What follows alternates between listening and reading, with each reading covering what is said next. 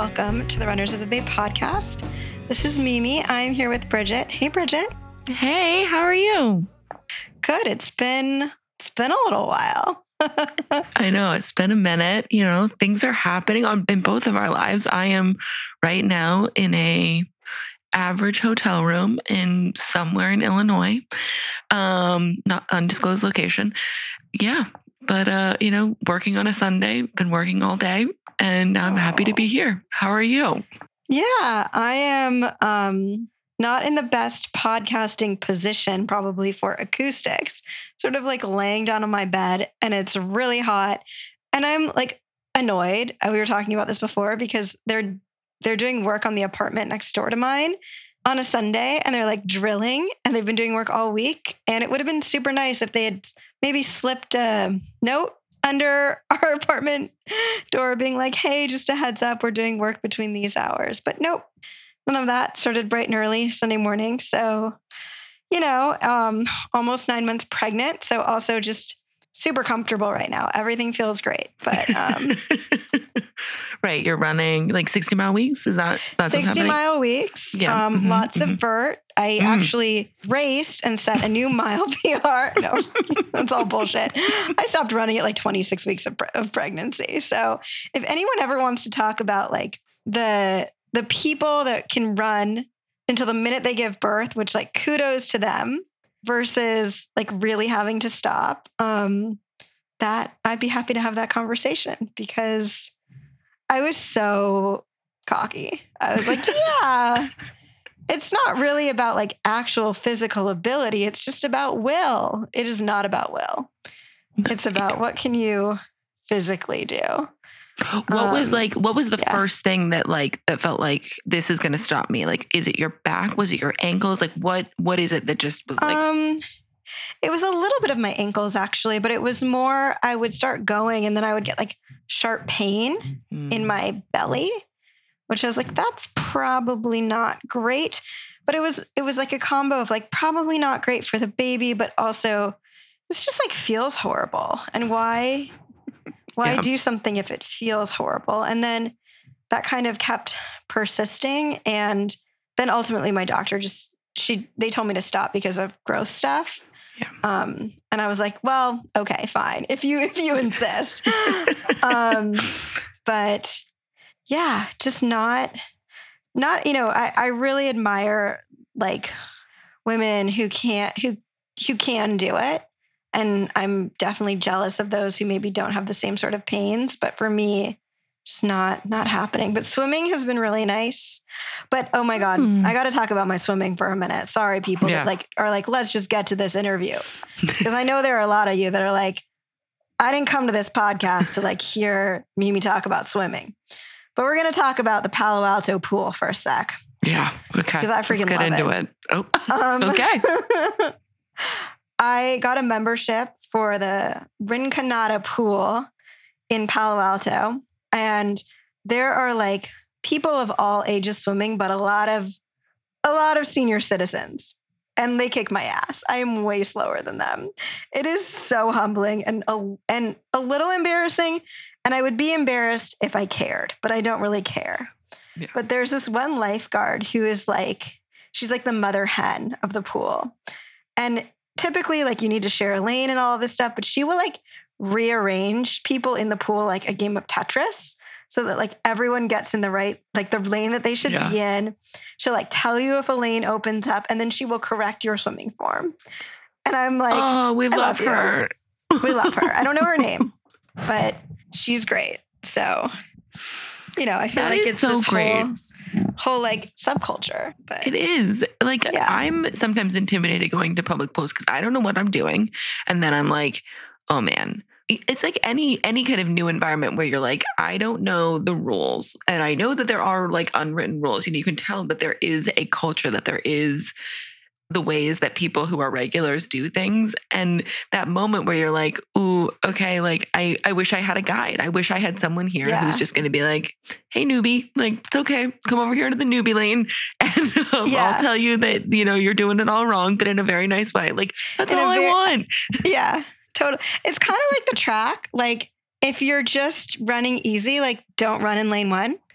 Like like make sure you're running the same direction of the other like runners, unless you're like just doing strides in an outside lane. Like sort of that same kind of etiquette, right? Mm-hmm. But yeah. And then I've just been enjoying all the great racing that's been happening over the summer, whether that's World Champs, Commonwealth Games, European Champs, Diamond League meets, road races, like, you know, friend of the pod, Kira D'Amato, like kicking ass this morning at Falmouth and announcing, Steph Bruce? Yeah, Steph Bruce winning NACAX. That was great. Yeah. But Kira is running the Berlin Marathon, which is awesome. So she announced that this morning. And she's like, yeah, I think I could break my own American record. And I'm just like, I'm pumped for her. That's sweet. That. So yeah, it's just been fun. I definitely like don't recommend browsing the Strava when you are not running a lot. It's a little like, oh my God. I'm like, yes, I walked 2 miles today. And it's like, had a 23-mile run, like with, 15 miles at marathon pace. And, right. But it's fun to see people getting, ready for fall races. And like, it's, it's great. It is. It is fun. But yeah, the Strava, when you can't run, or you're not running is like, just the FOMO is real. So I missed this interview that you did that we're about to share. And I was so bummed because I am such a fan of this person.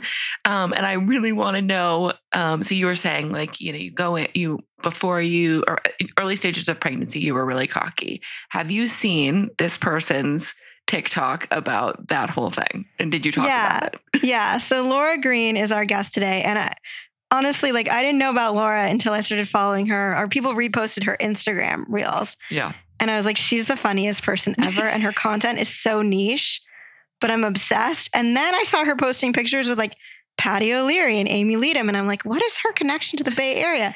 And then I come to find she's like the founder of November Project San Francisco. And I was like, perfect. We're getting her on the pod. Like that's my in. But yeah, she has these great reels on like running during pregnancy, but like running with a jogging stroller. And then just like great videos of like taking on the personas of brands. And like, she's so like, good. She does like what she perceives, like Kara Goucher and Des Linden, like what they're sort of experiencing when they're commenting races. And it's so good. So I had the opportunity to talk to Laura a few days ago. And, I just thanked her because I think like as a pregnant person, like how I got into following her was so resonant, but it was so funny because we were just talking about like, the content she posts is so niche that like my husband would just be like, why is this funny? I don't know. Whereas like runners think it's hysterical and relate to it so well. But then she was talking about how like, even there's like some random things that like trail runners don't get versus road runners. So it's like niche even within the running world, but it's so spot on that it like almost brings us all together. Cause like, it's like, oh yeah, like it's like talking about pooping. Like, yeah, like we all just get it. But she is just so authentic. It is so easy to see why people were drawn to her when she started San Francisco November Project, why people are still drawn to her. So easy to talk to, so down to earth. Just a great chat, honestly. Yeah, I'm so excited to listen. Yeah, that's exactly who it seems like she is from all the places that I've kind of heard about her, seen her.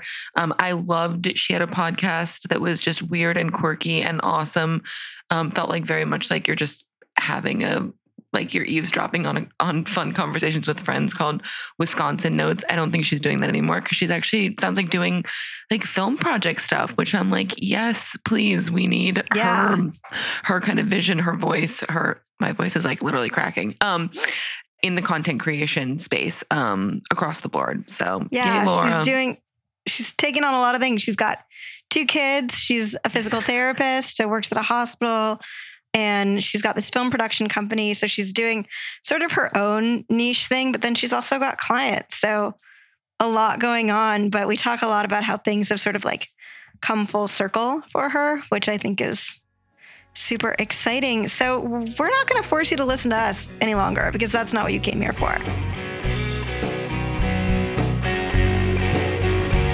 So enjoy this episode with Laura Green.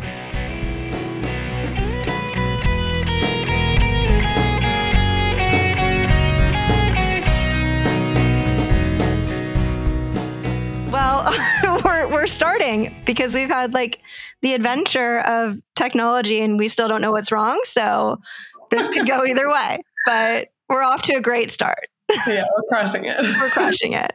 Well, Laura Green, welcome to the Runners of the Bay podcast. We're so happy to have you here. I say we because usually I have a co-host, Bridget, but you just get me tonight. So I'm sorry because Bridget's a wonderful co-host and always brings a lot to the table. So we will miss her, but we're pumped to have you here. I was just telling you I'm almost 9 months pregnant, but like one thing I've discovered in my pregnancy, which has been such a source of delight, has been your reels, your videos.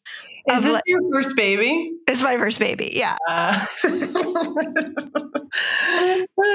So I don't know if my reels have been good or bad for you. No, they've been amazing because it's like everything has come true of like, oh yeah, I'm going to crush running while pregnant. Like, absolutely. And then I'm sure, I've been researching jogging strollers and like yours with the jogging stroller is just like hysterical. I'm like, yeah, that's going to be my life. It's going to be awesome. Totally. There are some people who have an amazing time with it. And we still use our jogging stroller all the time. It's just maybe not those like fantasy 10-mile runs I had in my mind.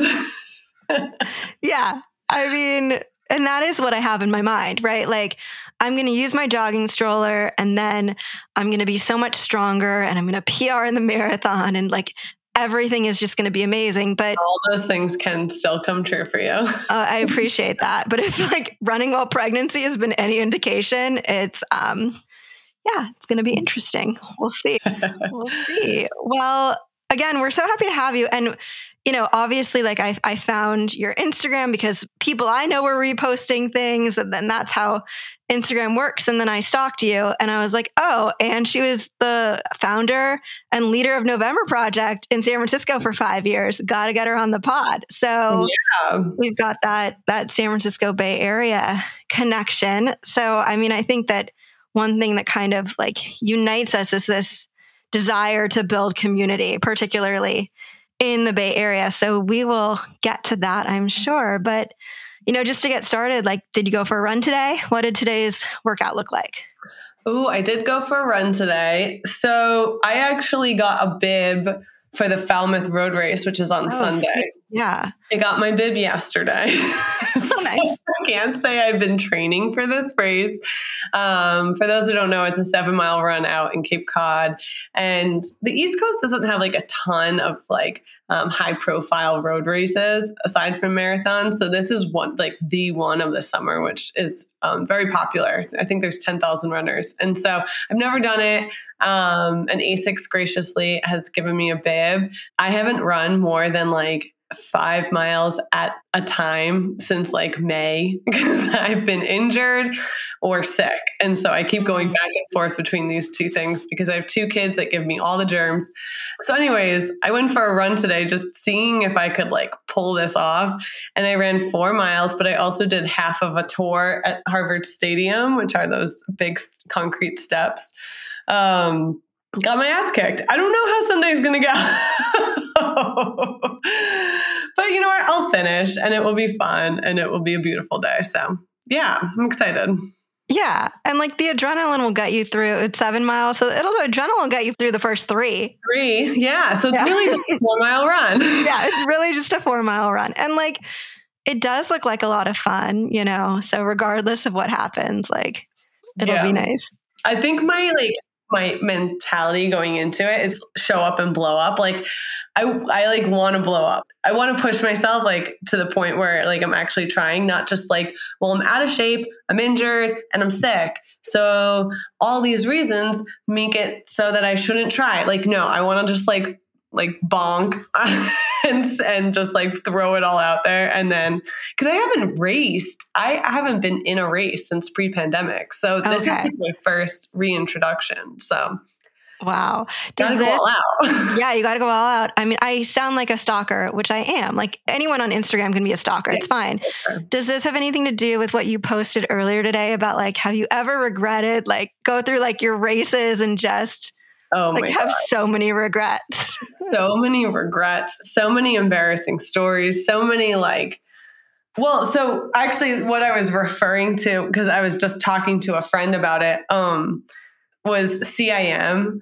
I did it, I think it was 2017.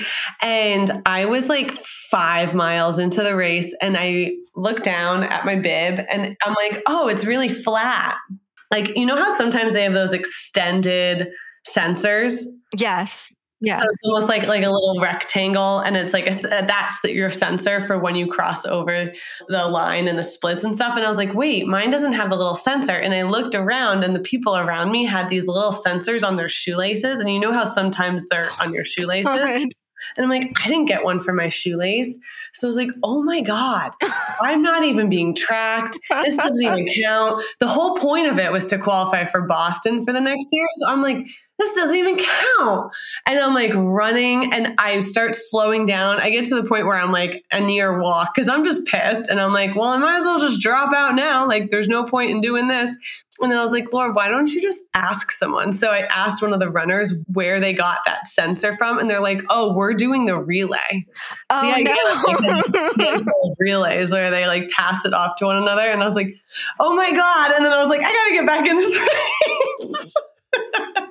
So anyways, I think about things like that. Like, of course, there's always like the classic embarrassing bathroom stories, but like I've done stuff like that where it's like, you're such an idiot, Laura. Like, no, I would have the same reaction. Cause yeah, I mean, there are some flatter bibs now that I think about it, but like usually they have like maybe like a styrofoam thing. They're a little, yeah. And back in the day, I don't know how long ago, like you definitely had things that you tied to your shoelace. So I wouldn't have known. I know. And I'm like, am I just so out of touch that like technology has advanced while I was like not racing, I suppose. Oh my gosh. That's something I would like have a nightmare about of like, oh, I forgot to put my sensor on. Just like I forgot to like put wear my running shoes or something. Totally. Because if you don't get credit for it, then like, what's the point of us being out there? 100%. I would hope that like, okay, maybe they have photos or like something. Right. I don't know. Oh my gosh. Wait, so, okay, now I'm really interested what happened. Like, how'd the race go? Oh, I actually PR'd. I think I ran a 3:13. Okay, so like it was maybe a good pacing strategy. Yeah, I came back from like a random like 9-minute mile, and then I was able to pull it back together. It could have been a 3:11, but you know. Still good. That's funny. So maybe like, let's take it back a little bit. How did, like take us on your first run. How did you start getting into running? Like, what did that look like as a kid, as a teenager? Yeah, as a kid. I grew up like playing sports, soccer, basketball, and I actually played basketball through high school. But I grew up in a big family. And so I have 2 brothers and 2 sisters, and everybody ran. And I'm the middle child. And so my brother kind of really set the precedent in our family of like, not only did he do it, but he was good. So we were like, well, then maybe we'll be good. And so then my older sister got really into it. They did 3 seasons, XC, indoor, outdoor. But I always played basketball and soccer. But as like high school kind of like started, like, and I loved it. I loved cross country. And yeah, I guess as like track, as high school started to kind of like carry on, you're like, start thinking about college. And so I had to get a little bit more serious about it. Because I didn't know that I wanted to run in college. And so I had to give up my first love of soccer. And because for some reason, we were the only section in New York State where women's soccer, girls soccer was in the spring. So like that was our crossover. But yeah, so it was just like, for me, a very fun team sport. And I was very lucky. I went to a really big high school in upstate New York, and New York in general is an incredibly competitive high school scene. And we had amazing coaches, like very supportive coaches. There's still some of like 2 of the people that I look up to most. And also like had a really good way of balancing like great coaching to make some of the best athletes. And then also just like very supportive. And so I think that base is actually like what set me up and my siblings for running for life, because they gave us such a healthy relationship with the sport from when we were 13. I mean, I was in middle school, but running for varsity. So I was like taking the bus over, you know? So it was like this like little girl, you know? So yeah, I was very lucky. And so that base just kind of carried me on. That's awesome. And then you continued in college? Continued in college. I ran at Northeastern University in Boston.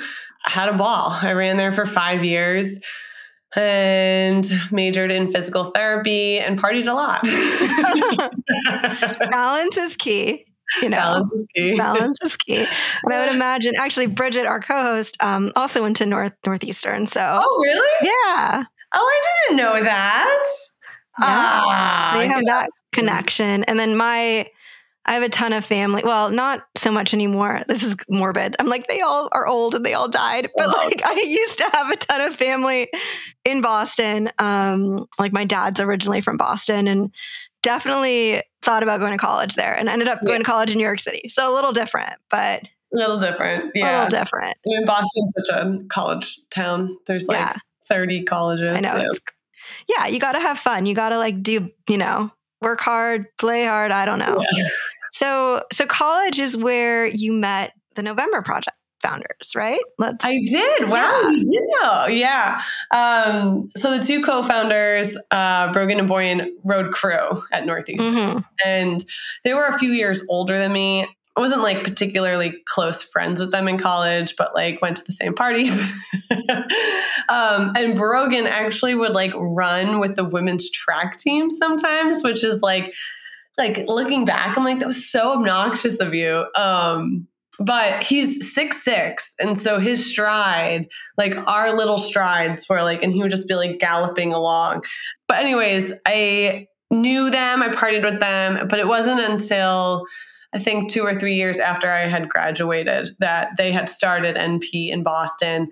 I had just come back for like a few months. I was a traveling physical therapist, so I moved every 3 to 6 months.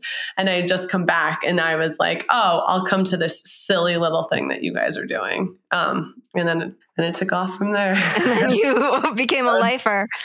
Yeah. Yeah. So, well, a few things like traveling physical therapy. So when you're doing that, because, one of the amazing things about November Project, and there's a lot, is I was looking at the map and just like how you can be in almost any city, like now nationally and globally even, and like find a November Project to hop into. So when you're traveling as a PT, are you training on your own? Are you looking for run groups? Like, are you using it as an opportunity to explore? What does running look like during that time? Yeah, during that time, it was like very pre-run crew, run group. I think I was completely burnt out from college.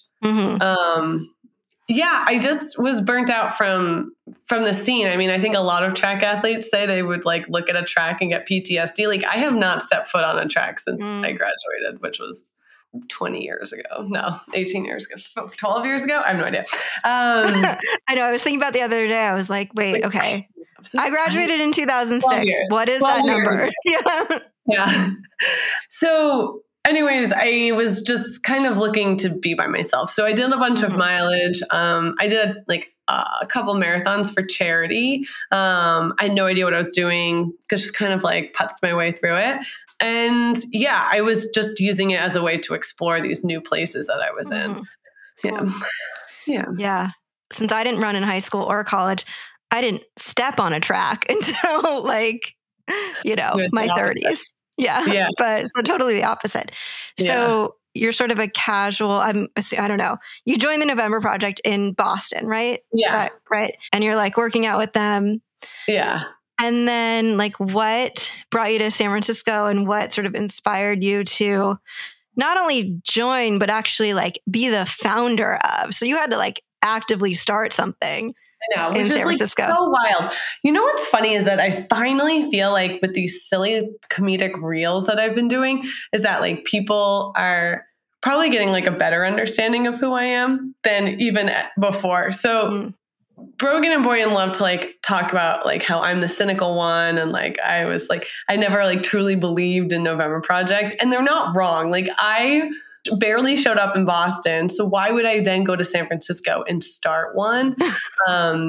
Well, in between San Francisco and Boston, I went to Africa. My friend was like building a triage center in Uganda. And so I had like asked them like if there's anyone with extra shoes and clothing that I can bring this like Catholic girls' school, then I'll bring it. And like within 24 hours, like my entire apartment was full of stuff. And these are people that don't even know me because I barely showed up to the workout. So I was like, okay, maybe they're building something very cool here. So anyways, I like went off with like my big tubs of clothing to Africa. And then when I went out to SF, I had already lived there once on a travel assignment. I lived out in Glen Park and took the BART all the way to like Fremont every day. So I didn't have any community because I was basically just working. And then I was running at 5 a.m. And so I wanted to change it. I wanted to have a different SF experience. And so I figured that this would be like a great way to do it. And they told me no. And I was like, well, I'm going to do it anyways. Like, at this point, there was only Madison, Wisconsin was the other city. So I kind of like got rolling, and we started at Kezar, and we did like the stairs there, and then it built very slow. It was a nice organic flow, you know, like growth. It wasn't anything viral. And I think that was like the most natural way to do it, at least for me. We had like a handful of newbies every week. And so then it went to Alamo Square. It was in Alamo Square for a year or two. And then we switched to Alta Plaza. And now it's at Dolores. So like, and then we've added days, we added Hills on Fridays and other stuff on Mondays, but Wednesday is definitely like the core of it. And yeah, it just was like bigger and better. And also like me, like I did not build the Boston community. I did not build the Wisconsin community. Like the San Francisco crew that we had was, I mean, I'm a very specific personality. Some people are not drawn to me at all. And so in that way, the people who kept showing up were like my people. Like they were very much my people. They were people who I would want to be friends with. And they would want, I mean, obviously they had to tolerate being around me to come to my workouts. And so it just was like such a good crew. And like I look back on those group photos with so much warmth because also like it was a very specific like age group. Maybe not necessarily age group, but stage of life. So we were all in a very similar stage of life, and showing up on those Wednesday mornings, we're all kind of, many of us were transplants just trying to find our way in San Francisco, and quickly became good friends with one another. So very special time in my life for sure. Yeah. It's a great crew. I mean, like, because then I'm like looking at pictures. And I'm like, oh, there you are with like Patty and Amy. And like, I know them. Like it's Amy awesome. And I ran at Northeastern together. Okay. We were on the same track team. Oh, nice. Yeah. So how did you like get the word out that this was happening? And like, how did people just start showing up? Right. So this was like pretty much just Facebook, a little bit of Instagram, but it was mostly Facebook. Do you remember like Meetup? Is that a thing? Meetup.com. It was a thing. And then free.com, like free events in San Francisco. And then me and my friend Sam Livermore, who has been around since like day one. I don't even actually know how I met her. How did she join? But through, I think, a Nike friend, but we just chalked the sidewalks with information. Yeah, I mean, I wrote all of the information for the workouts on snap bracelets, and we would run around Golden Gate Park on the weekends and snap them on people's wrists. Just any unique way. Fake parking tickets. Oh, that's so good. Because they're going to look at it. Even today, I just like don't think you would get away with. And this was only, 8 years ago? But it's changed a lot. What was that? Do you remember like the first workout, the first time you showed up? Like, was anyone else there? What was that like? Oh, I mean, I was that was nerve-wracking for every single workout for all 5 years. Okay. Of being like, is anyone going to be here? is anyone actually going to show up this morning? The first workout, I don't really remember it specifically, but my older sister lived in San Francisco at the time. So she came. The only workout she ever came to were the first 3. Was she like, all right, I'm out? And she's like, I'm out. She likes running by herself. It wasn't her thing, but she supported me the first 3 weeks. But yeah, I think that like Amy showed up with her, or maybe solo. And then she finally dragged her husband, who then became a regular. But yeah, I mean, it was just like my friends. And then, very slowly we started recruiting strangers. And then we were like, wow, if strangers are coming, then we can get more strangers. And yeah, so it was fun. That's awesome. I know I'd always be afraid, like, oh, I'm just going to be me today, but that's okay. Right. As long as you have the mentality of like, well, whatever, then it's like, it's a free workout. So it's like, no one has to come. Yeah. So at the time there were 3 November projects, Boston, Madison, San Francisco. I'm assuming like the Boston community was pretty solid. Mm-hmm. Like what makes the San Francisco community unique or different than the Boston community or the New York community or something? The other ones out there. To it now because I haven't been back in years. It has brand new leaders who I actually don't even know. So I don't want to speak to what NPSF looks like now. Mm-hmm. At the time, Boston was much more diverse with age. They had like anywhere from like college students all the way up. And Madison and SF, I think, were a little bit younger. Madison's a college town. So, but yeah, I think like the vibe of the SF community was unique and just like its flair. And it's, Boston was like very competitive. And I actually love being competitive. So I made San Francisco highly competitive as well. But just kind of like incredibly social, social. It's probably to a fault, because I think when you get to be that social, it becomes exclusive and we're trying to be inclusive. But, just like, I guess just like very in tune with the outdoor activities. I mean, almost every weekend there was a camping trip, a hiking trip, a trail run. It was kind of like summer camp, I guess. But like every day because it's San Francisco. Sounds amazing. Sign me up. I would go if I didn't live like 45 minutes away, but maybe that's not an excuse. I'm sure people travel farther than me to join, but it like from an outsider's perspective, it looks like a lot of fun, but I can also see how it could feel intimidating, right? Like everyone is close, running together on the weekends, you're going on these vacations.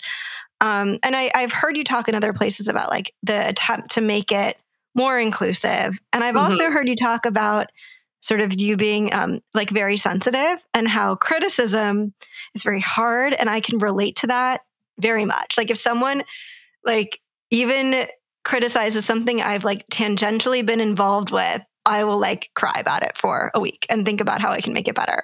I know. So I'm like wondering, like, did that evolve over time? Did you have to just sort of, as you're leading this, and even now, like in your role with November Project, sort of more globally, like how do you absorb that criticism and sort of take it and move on? And like, what did you learn during that time? Yeah, it's funny because like I feel like I grew up with November Project. I think I was 26 when I started, and now I'm 36, and I just grew up with it. I was pretty like, what's the word I'm looking for? I just had like a narrow train of thought of like when it came to like inclusion and competition. And I mean, I still kind of stand by that. Like, I don't think it's a bad thing to like have a group show up and be like, I want you guys to be competitive. But as November Project grew, I think they're now in 58 cities. I don't work with them anymore, but it became a different thing, what started as like a racing group where we like were very like aggressive. We learned that was like offensive to a lot of people. It turned people away. And with our motto used to be just show up. And it became very clear that was not accurate, and it wasn't applicable to us. So it was just a lot of learning and growth and still learning, still growing. And even like after I'm done with this. Mhm. But we learned a lot about the run community. We learned a lot about run crew culture in general. But also learned that like you absolutely cannot be everything for everyone. Right. It's actually impossible to do. And so kind of removing the language that implies that you are, you know. But yeah, my skin has gotten thicker for sure. And I also just think that's true with social media. Like at first we'd be like, oh my gosh. But like now it's kind of like, I mean, it's everywhere. And so you have to like learn to get good at learning and being humble and being willing to learn and engage with the right people, but also not let it like keep you from sleep at night. Yeah. Depending on what it is. Yeah. Like don't be an asshole on purpose, but yeah, I mean, not everyone is going to like you. And not everyone is going to like you. Or like what you're doing. I mean, yeah, I think like I work sort of more in like the HR space at work. And it's like, but we want everyone to love it here and like feel like it's, you know, the best work environment on the planet. And it's just, you're never going to be all things to all people. And that's hard, but it's a good lesson. Yeah, it is a good lesson. Yeah. So you did eventually leave San Francisco and moved back to the East Coast. And now probably the most heartbreaking thing to like talk about. Really? Okay. So let's go into it. Well, not to make you like cry. No, I just miss it so much. What do you miss? Oh God, I miss it all. Okay. So also we lived in the Castro, the last place that I lived with the last 3 years, me and my now husband. We got engaged there, we got married, and we lived in this rose garden right next to Dolores Park in this tiny 300 square foot apartment. We called it the cottage. It was right above a 2-car garage. So essentially the size of a 2-car garage. And it was perfect. It was perfect. And we had this outdoor space that had fountains and roses and hummingbirds and a lemon tree. And just, it was like a gathering place of people. And every weekend it was full with rosé flowing and it was just so lovely.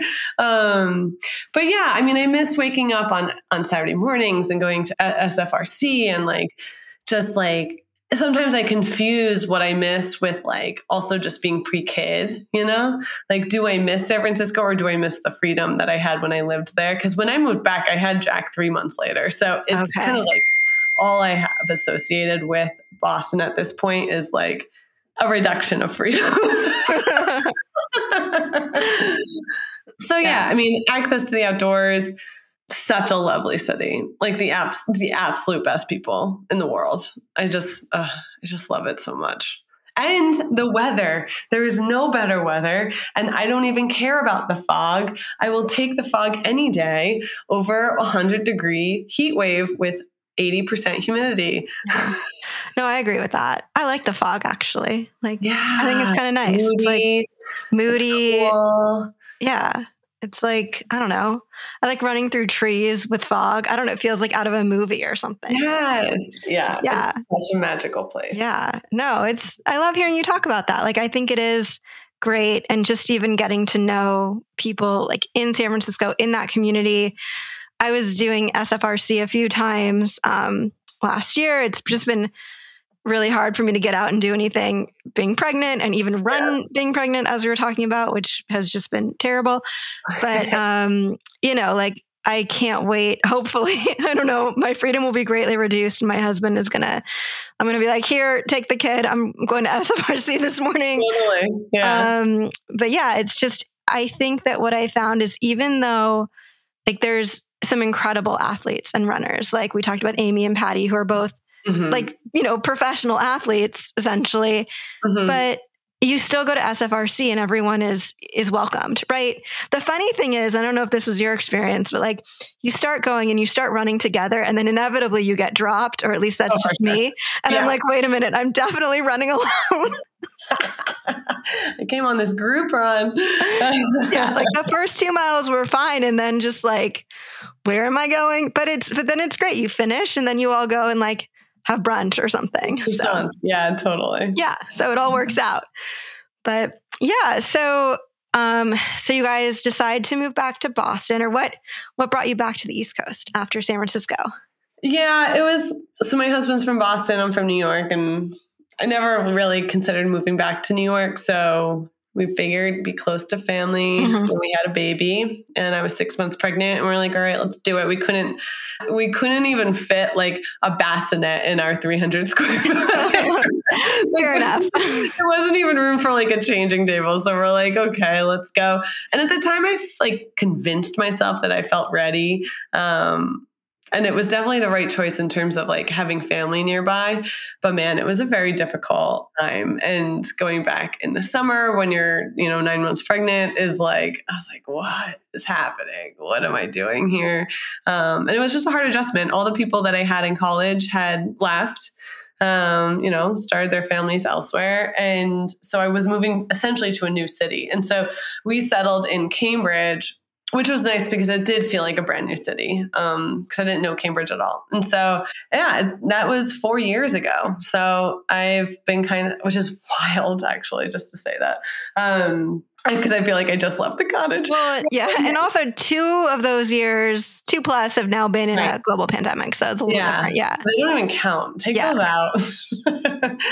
So it's just been like a slow rebuild. It's been a rebuild of my community. And like, I had November Project here, but it was not my people, like I kind of said. And also just kind of like forging a new path, I had a brand new identity as being a parent, and just kind of meeting friends through that has also been good because, it's nice to have people going through what you're going through at the same time. For sure. So selfishly, like what, tell me everything. No, what can I expect? But like, what was it like, both from, as an athlete, like I've found there were so many things, like I knew that running might be challenging while I was pregnant, but I think I underestimated just how challenging it would be. Plus sort of what kind of an emotional wreck I would be without running in my life. Not because I'm not running, but because that was my time to process things. Like it took up so much mental and physical space that I didn't have time to like be anxious about other things. And it's made me realize like, wow, I really need this. So for you, like, what was it like? What was that shift from being, no kids, like can focus on running, doing fun things, to like, now you're a mom and now you have like this other thing that you suddenly have to take care of? Yeah. Well, I also, unbeknownst to me, was kind of suffering from postpartum depression, and I probably was suffering before I even gave birth, due to the move and like kind of like the lack of community, lack of identity.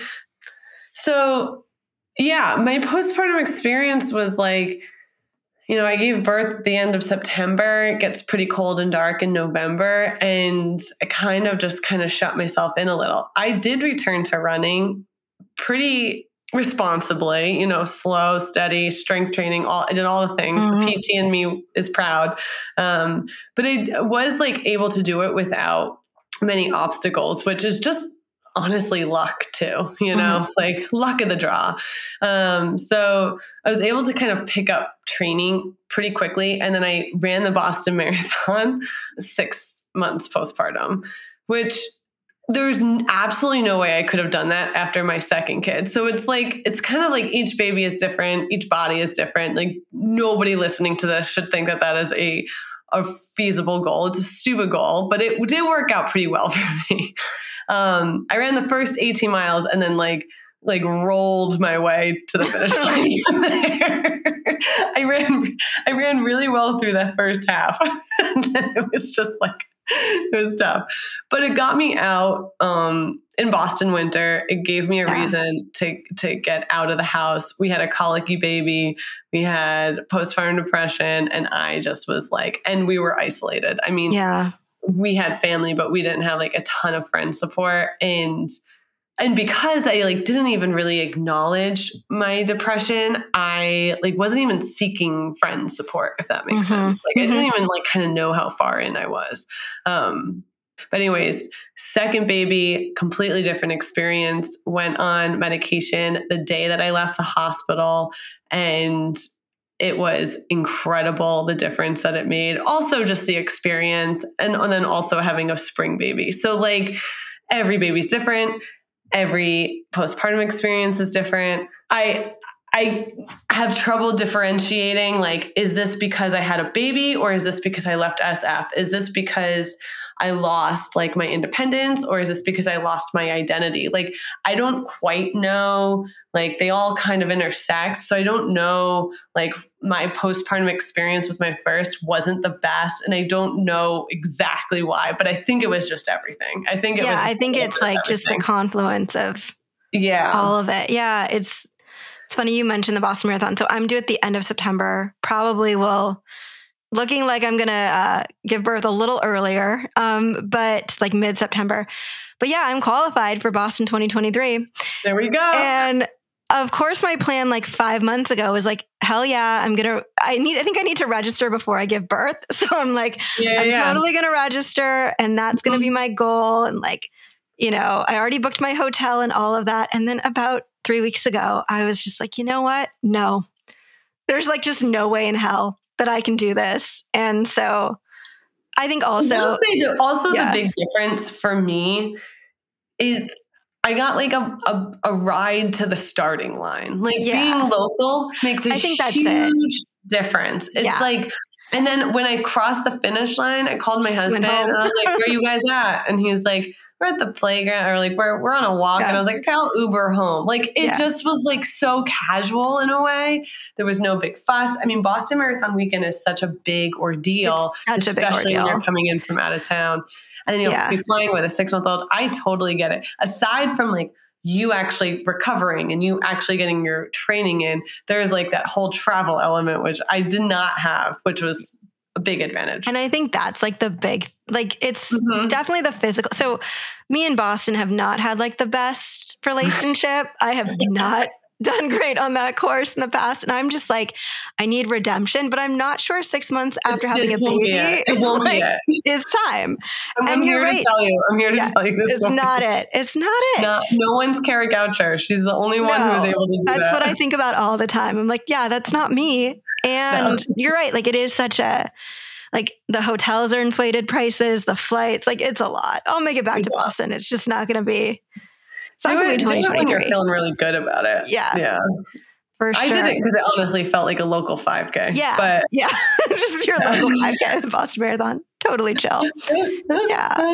Well, thanks for sharing that. I mean, I like have always been an anxious person, have had underlying anxiety, like went on medication for depression when I was very young. And I'm not sure if it was depression or just horrible, crippling anxiety, maybe a little bit of both.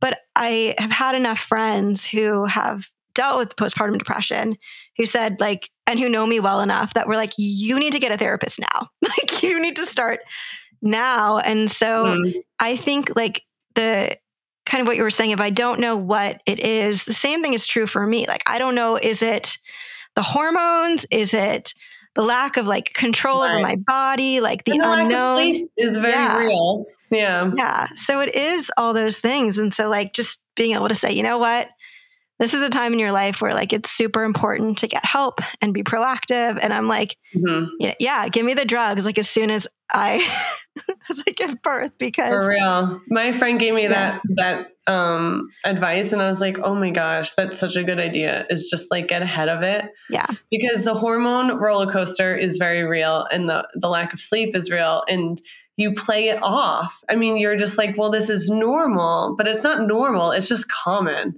Like it's the same stuff. So it's just like, and having like a safe person, whether it be your husband or a family member, to be like, okay, this is what I'm observing. Because there's no way for you to see it. There really isn't.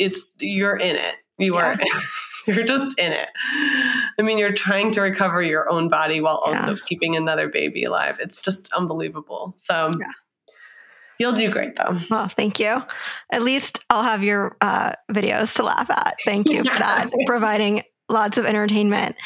So you mentioned that you're a physical therapist, right? Like that's what you studied. And like, what does that look like now for you? I know that you've like, again, the stalking, you have like all of these amazing like side things. You had a podcast for a while. You have your sort of video production company. Like, and I think I also listened to another podcast during the pandemic that you were on where you were taking a step back from physical therapy. Like, is that still part of your life, or like, how does that fit into what Laura is up to today? Yeah. So I took a big step back from PT. So during the pandemic, I was home with Jack for 6 months. And then I only went back a couple times a week. And then I've been on that schedule since. So I work at the hospital down the street. It's a 10-minute walk. Like, awesome. It doesn't get better. And it's with this amazing crew of therapists and doctors that, I don't know, it's like my social time. So it's been really hard for me to actually like stop working, even as the video stuff has picked up, because I just enjoy working with people. Like working by myself is just not meant. It's not for me. But now, so I've been doing that. I work in acute care. Working through COVID's pretty tough, but because I'm only working a couple days a week, it's been manageable. But now things are really picking up ever since I started posting these things, and in both ways. So I do, I'm done with my podcast, but I film legacy videos for people that tells their entire life story and puts it together in a beautiful package for their families to watch forever. And so that's been really special. It's been like this really meaningful project in my life. So I still am doing those. I do family films for these like families who want to like stop time and capture their little toddlers. And so that's been really fun. But now I'm just focused on creating content. And it's funny, like I was starting to make, I have like 6 short films that I've been working on all year that have never felt right. Like they've never felt truly authentic to me. Like it's almost like I could watch myself like pretending to be someone who I thought like was making beautiful stuff. So like I would look at something that I thought was great, and then I was trying to replicate it in my own style. And it just wasn't coming together. Like I would just kind of like stare at these edits and be like, this is good. It's not great. It's good. But like something doesn't feel like, it's almost like not my voice coming through. And so clearly comedy is much more my style. Like anyone who came to November Project like knew that like I used that as like my stand-up comedy time. Like I would stand in front of the group and like use all my new material.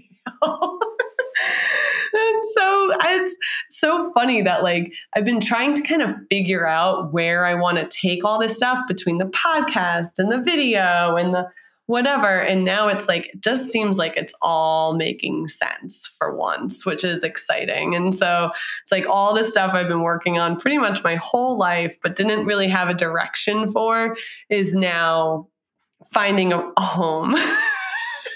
I mean, it's so good. Like it's pretty niche, right? Like we think that very niche. That like everyone like would get it, right? And really, it's a very like not it's like niche within the niche. Like some of these jokes, I'm like even like my trail friends do not understand the track ones, and then the track ones don't understand the trail ones. I mean, it is not universal at all. But but like the group of people it resonates with, it's so spot on that it brings so much joy. Like it's so good.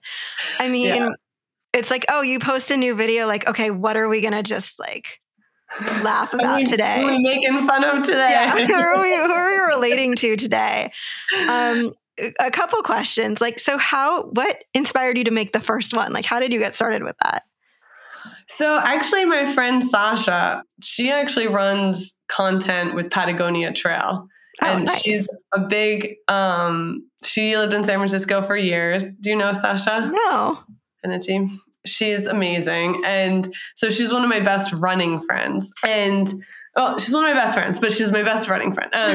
Anyways, she came to Boston and we went for a run, as we do. And she goes, maybe you just need to start making comedy stuff like with your voice. And I was like, I don't know. Like 1, I don't act. And like 2, like I've never been one to like hold up my phone and take a selfie video, like ever.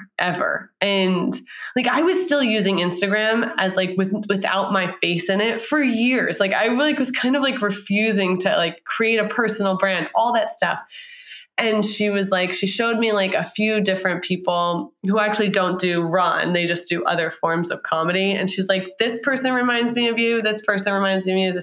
And I was like, okay, I think I could get behind this because it's almost like sketch comedy, and it's not so like vulnerable, right? Where like it's stand up or even just kind of, there are these like amazing and very funny people like Mrs. Space Cadet is one I talk about all the time. She's awesome.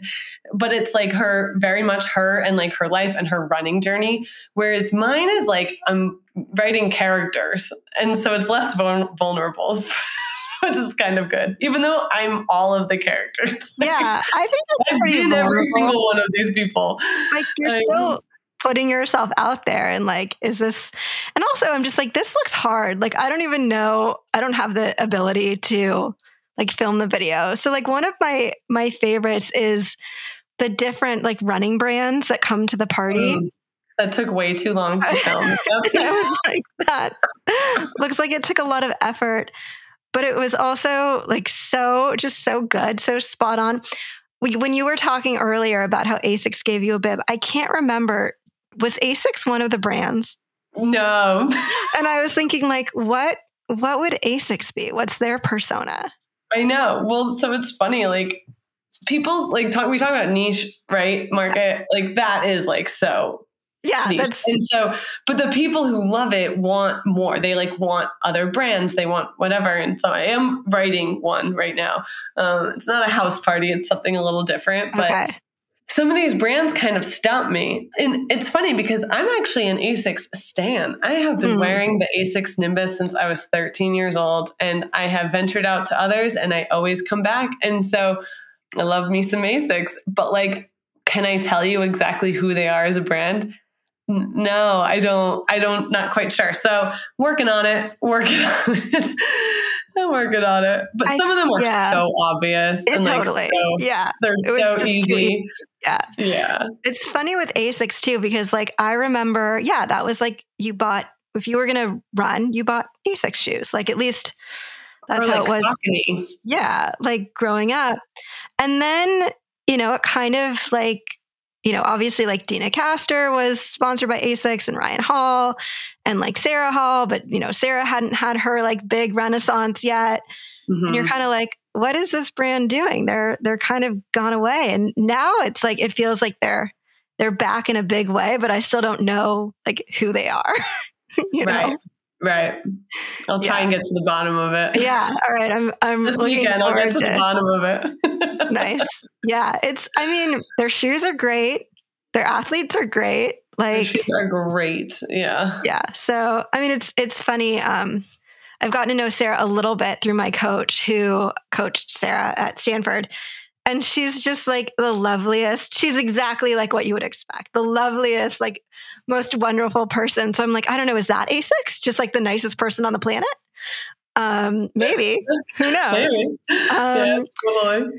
And then I loved like your commentary ones of like Kara Goucher, like commenting on like Molly Seidel's, Olympic bronze medal. And then the latest one with Des.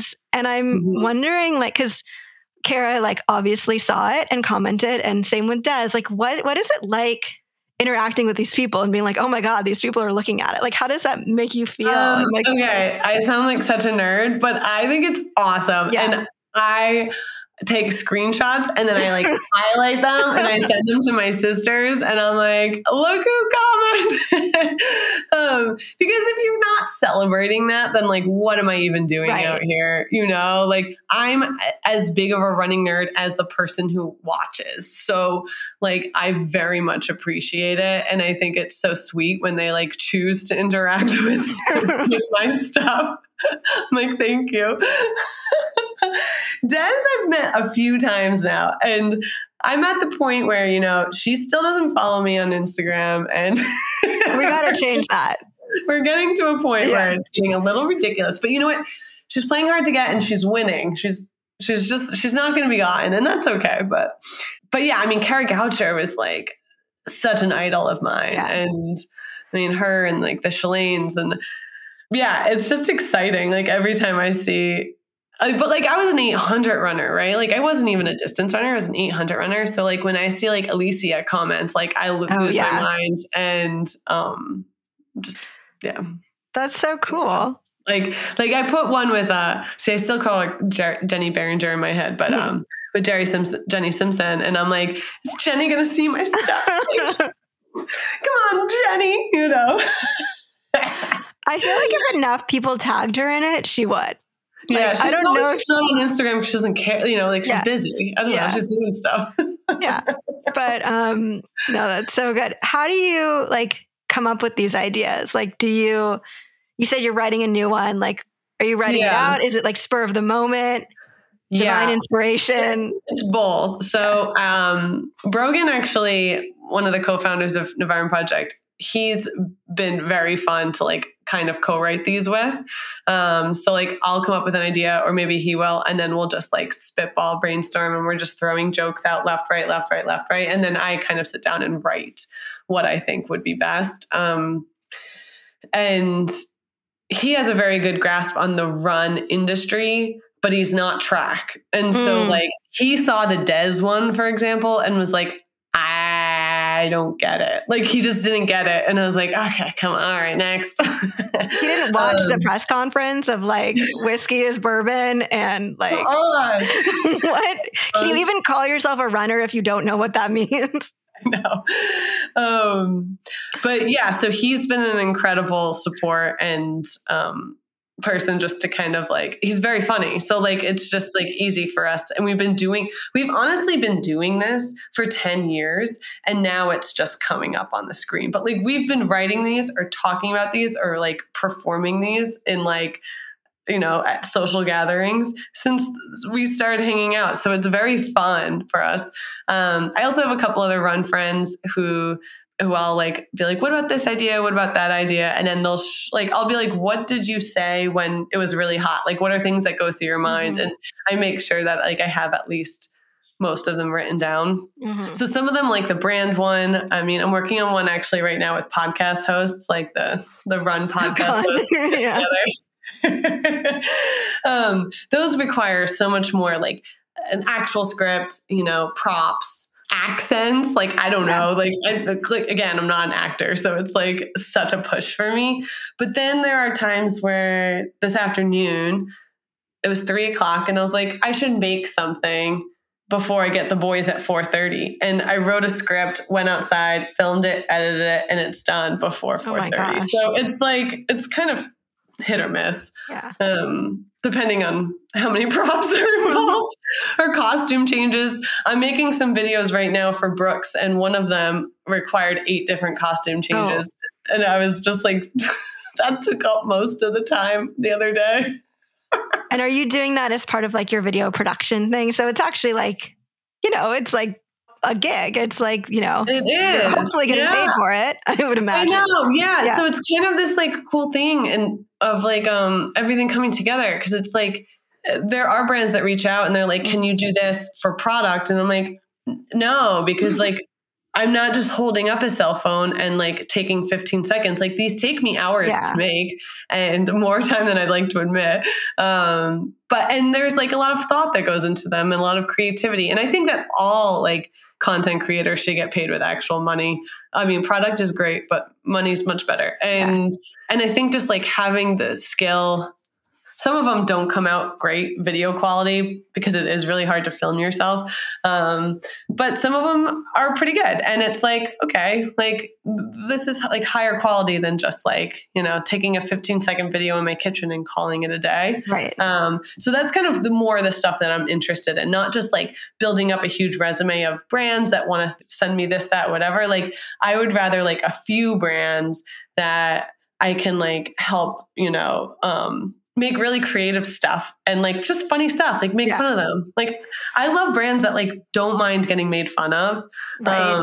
Brooks has always been that way. I mean, you saw they comment on like all my stuff where they're like, do you want to see a party trick? Like I love that they can like sit back and laugh at themselves. And that just like speaks a lot about who they are, I think. Yeah, it's like that self-deprecating sense of humor. And everyone could use some self-deprecating humor. Yeah, totally. I think that, and again, this would be super niche and I'm like not sure how it would work, but you should open for like Michelle Wolf. You should like go to some select that would be like the dream. That are like super running focused. So like go to Portland, go to Eugene, like it would have to be very run focused. I don't have a stand-up routine. I would have to really, really build something there. But even just meeting Michelle Wolf would be the best. She seems awesome. Yeah, for sure. I remember like learning that she was a runner and I was just like, oh, she's one of us. And then watching her like geek out at World Champs, I was like, yeah, we can relate. And like no one else. And I'm sure like 90% of her fans are like, what the hell are you doing? But whatever, who cares? Like, yeah. Oh, I love her. And I've never done stand-up. I think that stand-up comedians are just like so next level and so brave and amazing. It looks fun and very hard. And like very hard. But I think comedians are like some of the most interesting people. I don't know. I love listening to comedy podcasts, but like podcasts hosted by comedians. They're sometimes like some of the most introspective people ever. And you're like, oh, I listened to so many podcasts during the pandemic, learning about comedians like processes and like how they like get to where they are. And which is so funny because like I never ever would have like put myself in a category of comedian ever. But I'm just fascinated by them. Yeah. It's amazing how they can take like any topic and just make it the funniest thing ever. I remember, I don't know how many years ago, but I went to Sketchfest in San Francisco, which is so fun. And I don't know if you've heard of the comedian Moshe Kasher, he's like an Oakland native. And he has a podcast with his wife, Natasha Leggero, called Endless Honeymoon, which is pretty good. But he also, I don't know if he does this anymore, but he had this podcast called Hound Tall, where he would bring like a group of comedians and then an expert on like any given topic, and they would just sort of riff on it. And they did one on the history of San Francisco. And it was just like, it's just the history of San Francisco. And it's this like San Francisco historian with a bunch of comedians just. That's incredible. It was, I'll send you it. It was so good, but. It's amazing. Yeah. Well, I know thank you so much for your time. It's getting late there and we started late because of like my screw up and then like some technical difficulties. So as we kind of wrap up, like one question before we get into some rapid fire questions, but when you think about sort of your relationship with running in 10, 20, 30 years, like what do you think it looks like? Oh, I hope it just keeps changing. I've had such different and drastic relationships with it over the years. And I think that's what's so cool. It's such a constant in my life, but it serves as such a different purpose with every season of life. I mean, right now it's just to get out the door and there's absolutely no ego in it, which is a lovely place to be. But I don't want to sit here forever. I hope it evolves into the next thing. And so, but I hope it's there. I just hope it stays with me like a warm hug. Like a warm hug. Like some, I don't know, I was going to try to make a joke. Some like whiskey that goes down in a warm way. Yeah. Awesome. So we just have a few rapid fire questions that we ask all our guests. What is your favorite place for a long run in the Bay Area? Oh, for the Bay Area. So my long run used to be, actually I had a couple of different ones. Well, so in Glen Park, I would just go straight all the way out to the ocean and then up and around. I'm sure everybody gives you this one. And then it goes, like you outline the city and it ended up being like 24 miles. That's like marathon training long. Yeah. Golden Gate Park, I've probably logged thousands of miles in Golden Gate Park. It's just the best. But then also I loved going up to, what's the one? Sutro. Sutro Forest is like so underrated and not enough people know about it. So I think I popped into Sutro at least 2 or 3 times a week when I was in the Castro. It was just the best, just straight uphill. Awesome. But yeah. Oh my God, I could keep going. Do you want more list? I mean, it is. I love that city so much. It's like, I haven't done a whole lot of like San Francisco specific running, but when you get in on any of the trails or like go in the Marin Headlands, you're like, how do I live here? Like what? Oh, it's so fake. Yeah. It's wild. It's the best. What is the last time you laughed uncontrollably? Oh my God, I really do laugh uncontrollably almost every day. I love that. Yeah. So like, and not just at myself. I'm very good at laughing at other people. And yeah, like I don't find myself that funny, but I find like the people around me genuinely so funny. I've surrounded myself with some incredibly funny people. So yeah, I mean, at least 3 or 4 times a week. That's great. That's important. Yeah. It's the best. All right. If you could go on a long run with anyone, who would it be? Oh gosh, I should have had this answer prepared. My mind is like racing through all of these people right now. Okay, I know she's been like under fire in the last few years, but maybe that's what we were talking about. I would love to go with Ellen DeGeneres. Maybe that's what we'd get into it. And I'd be like, Ellen, what's going on? Can you tell me the truth behind everything and tell me what you've learned? Yeah. How are you a more evolved person now? Like, yeah. Love that. Oh my gosh. I mean, the entire cast of Arrested Development, I would love to go for a run with them. Yeah. I mean, there's like such a long list of so many people. Yeah. What is a piece of running gear you can't live without? Honestly, nothing. No, yeah. I mean, I like that. Nothing is like, I always feel like, I've forgotten headphones or forgotten to charge them, or like my watch dies. And what I realize is like, I'm okay. I don't struggle with the watch anymore, talking about the season of life I'm in. I do get bored. I do like headphones. Today I was like on my first headphone-less run in a long time, which was also nice in its own way. But no, that's true. I do like some music. I wouldn't want to go forever without music. Yeah. But what I realize is like, if they die, I will not die. I will be okay. Yeah. Summer or winter running? After my violent post about summer running. Yeah. Okay. So in New England, okay, I still am probably going to vote for summer. I am. Because if you get out at like 4 a.m., it's fine. Bad. Whereas if you get up 4 a.m. in the winter, not so fun. I absolutely hate running in the heat. If it didn't snow and ice in New England, I would always choose winter. I like to be bundled up. I like to take layers off. Like I love the cold. I love running in the cold, but it gets messy. Yeah. I think that's my biggest issue with winter, right? And then you're not really running. You're just kind of like hobbling around, like trying not to fall. So 100%. Yeah. It was really funny. Yeah. I posted like a poll being like, what do you guys like more, summer or fall, winter? And I got 100+ messages of people explaining their answer. Wait, but yeah, this requires kind of like what I just did. An explanation. No, I mean, my husband is from Michigan and we go back in the winter sometimes. And I grew up in California. And so like, I'm like full on with like spikes on my shoes. Like I don't even, and then there's people that are just like running in, I don't know, Nike Pegasus with nothing on them. They're fine. Like they're not slipping and sliding. And they look great. And I'm like, yeah, I have no idea what I'm doing here, but it's a process. Yeah, it's a process. And our final, most important question, burger, burrito, or pizza? Pizza, 1,000%. Oh yeah. Well, did you have a favorite pizza place in San Francisco? Oh my gosh, they shut down because of like health violations. Oh, no.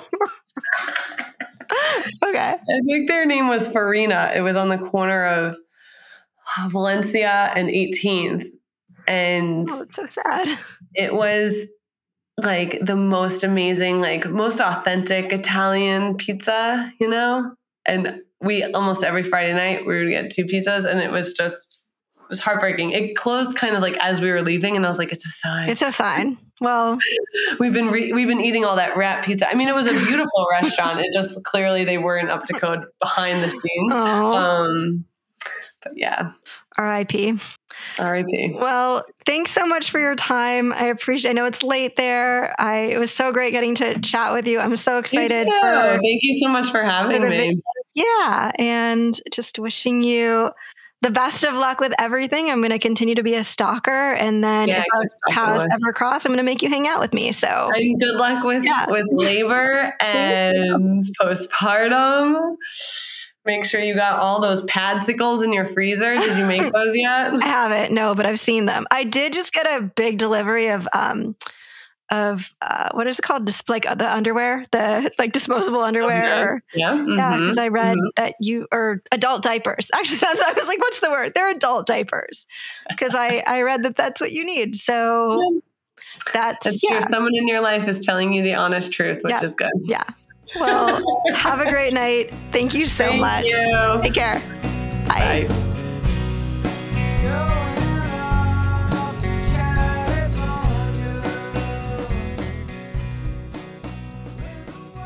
We hope you enjoyed this episode with Laura Green. You can find Laura on Instagram, which I highly recommend, at Laura MC Green. You can also follow her on Strava at Laura Green. As always, you can find us on Instagram and on Twitter at Runners of the Bay. Send us a DM, send us an email, runnersofthebay@gmail.com. We love hearing from you. We have lots of guest ideas. I think, I'm getting ready for a baby and hoping that, in between feedings and like a screaming child, I will still have time to record.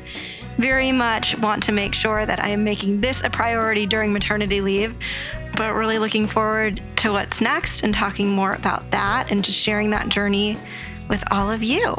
Check out our website, runnersofthebay.com. And if you're so inclined, we would love it if you could leave us a rating and review on Apple Podcasts, on Spotify. We love hearing from you. We're really committed to this community despite sort of, not releasing an episode every week. We're thinking about it every week. And there's just so many more great stories that we need to tell. So thanks so much, and we'll talk to you soon.